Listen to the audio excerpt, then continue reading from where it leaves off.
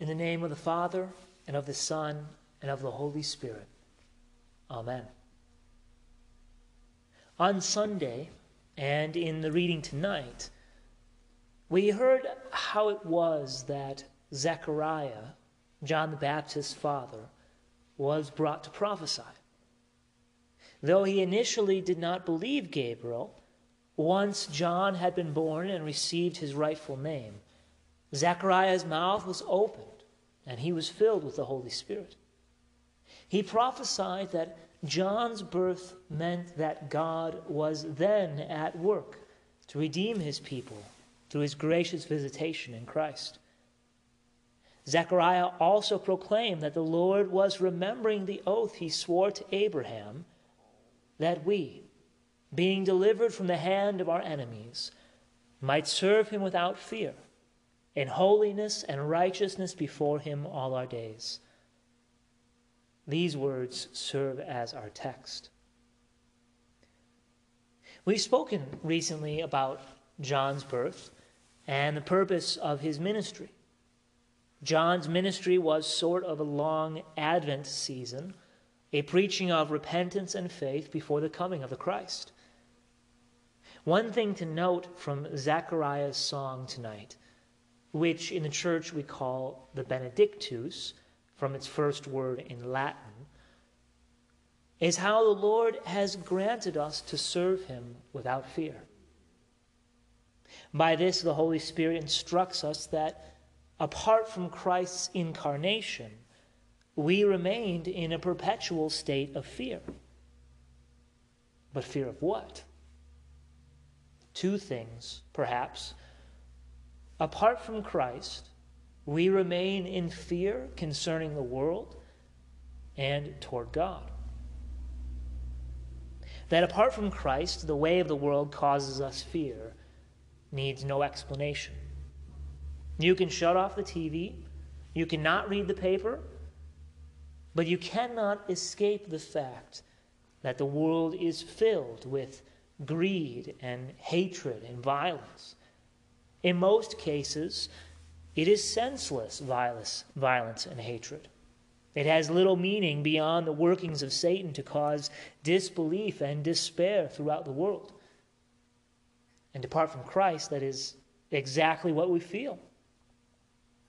Not only is the world falling apart, but also our very own bodies.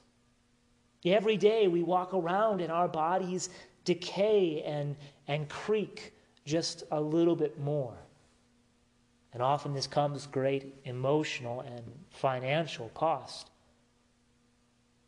Apart from Christ, we are also filled with fear concerning our standing before God.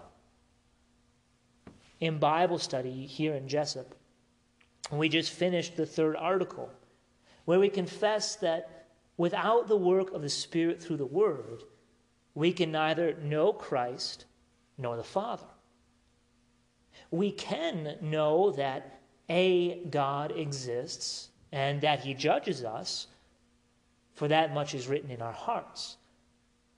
But apart from Christ, we cannot know God as merciful or kind or gracious or loving.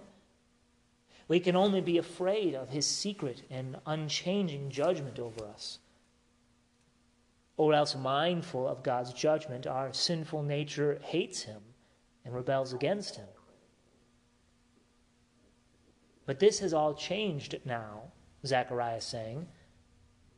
Blessed be the Lord God of Israel, for he has visited and redeemed his people. He has remembered his promise to Abraham and to Noah, Adam and Eve before him. He has made good on his oath to deliver us from our enemies. He has delivered us from the present course of this evil world through the death and resurrection of his Son. In the incarnation, Christ submitted himself to the way of this world, yet remained without sin.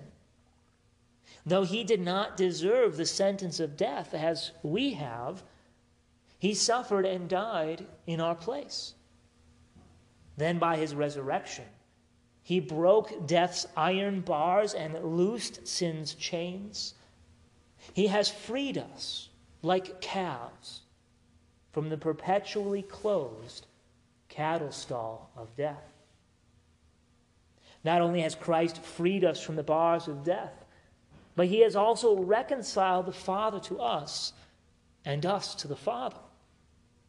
Without Christ, we have no standing before God except that of condemned sinner. But by his grace through faith, God the Father calls us his own children, and we speak to him as our own dear, loving Father. There is no fear, as St. John the Evangelist would say, because God's perfect love toward us in Christ has cast it out. There is no bad blood between God and us. There is no worry of judgment. For our sins have been swallowed up in Christ's death, and he has brought us out of the grave with him in our baptism. We now experience what the Holy Spirit caused Zechariah to sing about. Having been freed from our enemies of sin and death and the devil by the forgiveness that is in Christ, we can worship God freely and without fear. The word that St. Luke relates to us for serve the Lord is also a word for worship. This word implies an ongoing trust and love for God throughout our days.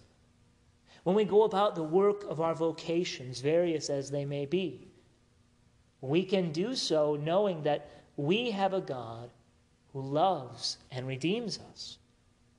Though the world threatens with disaster, it cannot rob us of our cheer.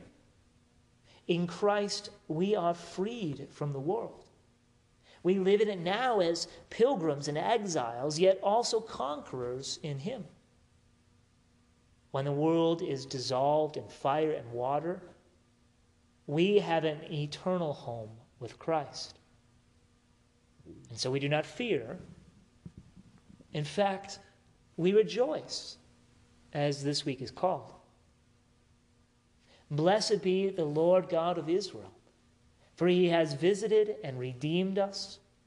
He has freed us so that we might worship him without fear all the days of our lives.